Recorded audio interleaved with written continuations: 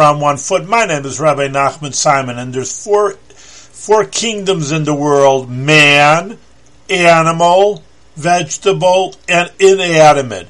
Now, when we're reading all kinds of things, obviously the salt is inanimate, for example, obviously fruit and vegetables, and there's obviously meat, and then we're going to elevate that up. Of course, when a Jewish person says a bracha, and he has the right intention and the right idea when he's raising up, he's having the idea that he's serving Hashem with the power of this eating. Of course, when you're fasting, you're slumping, you're famished.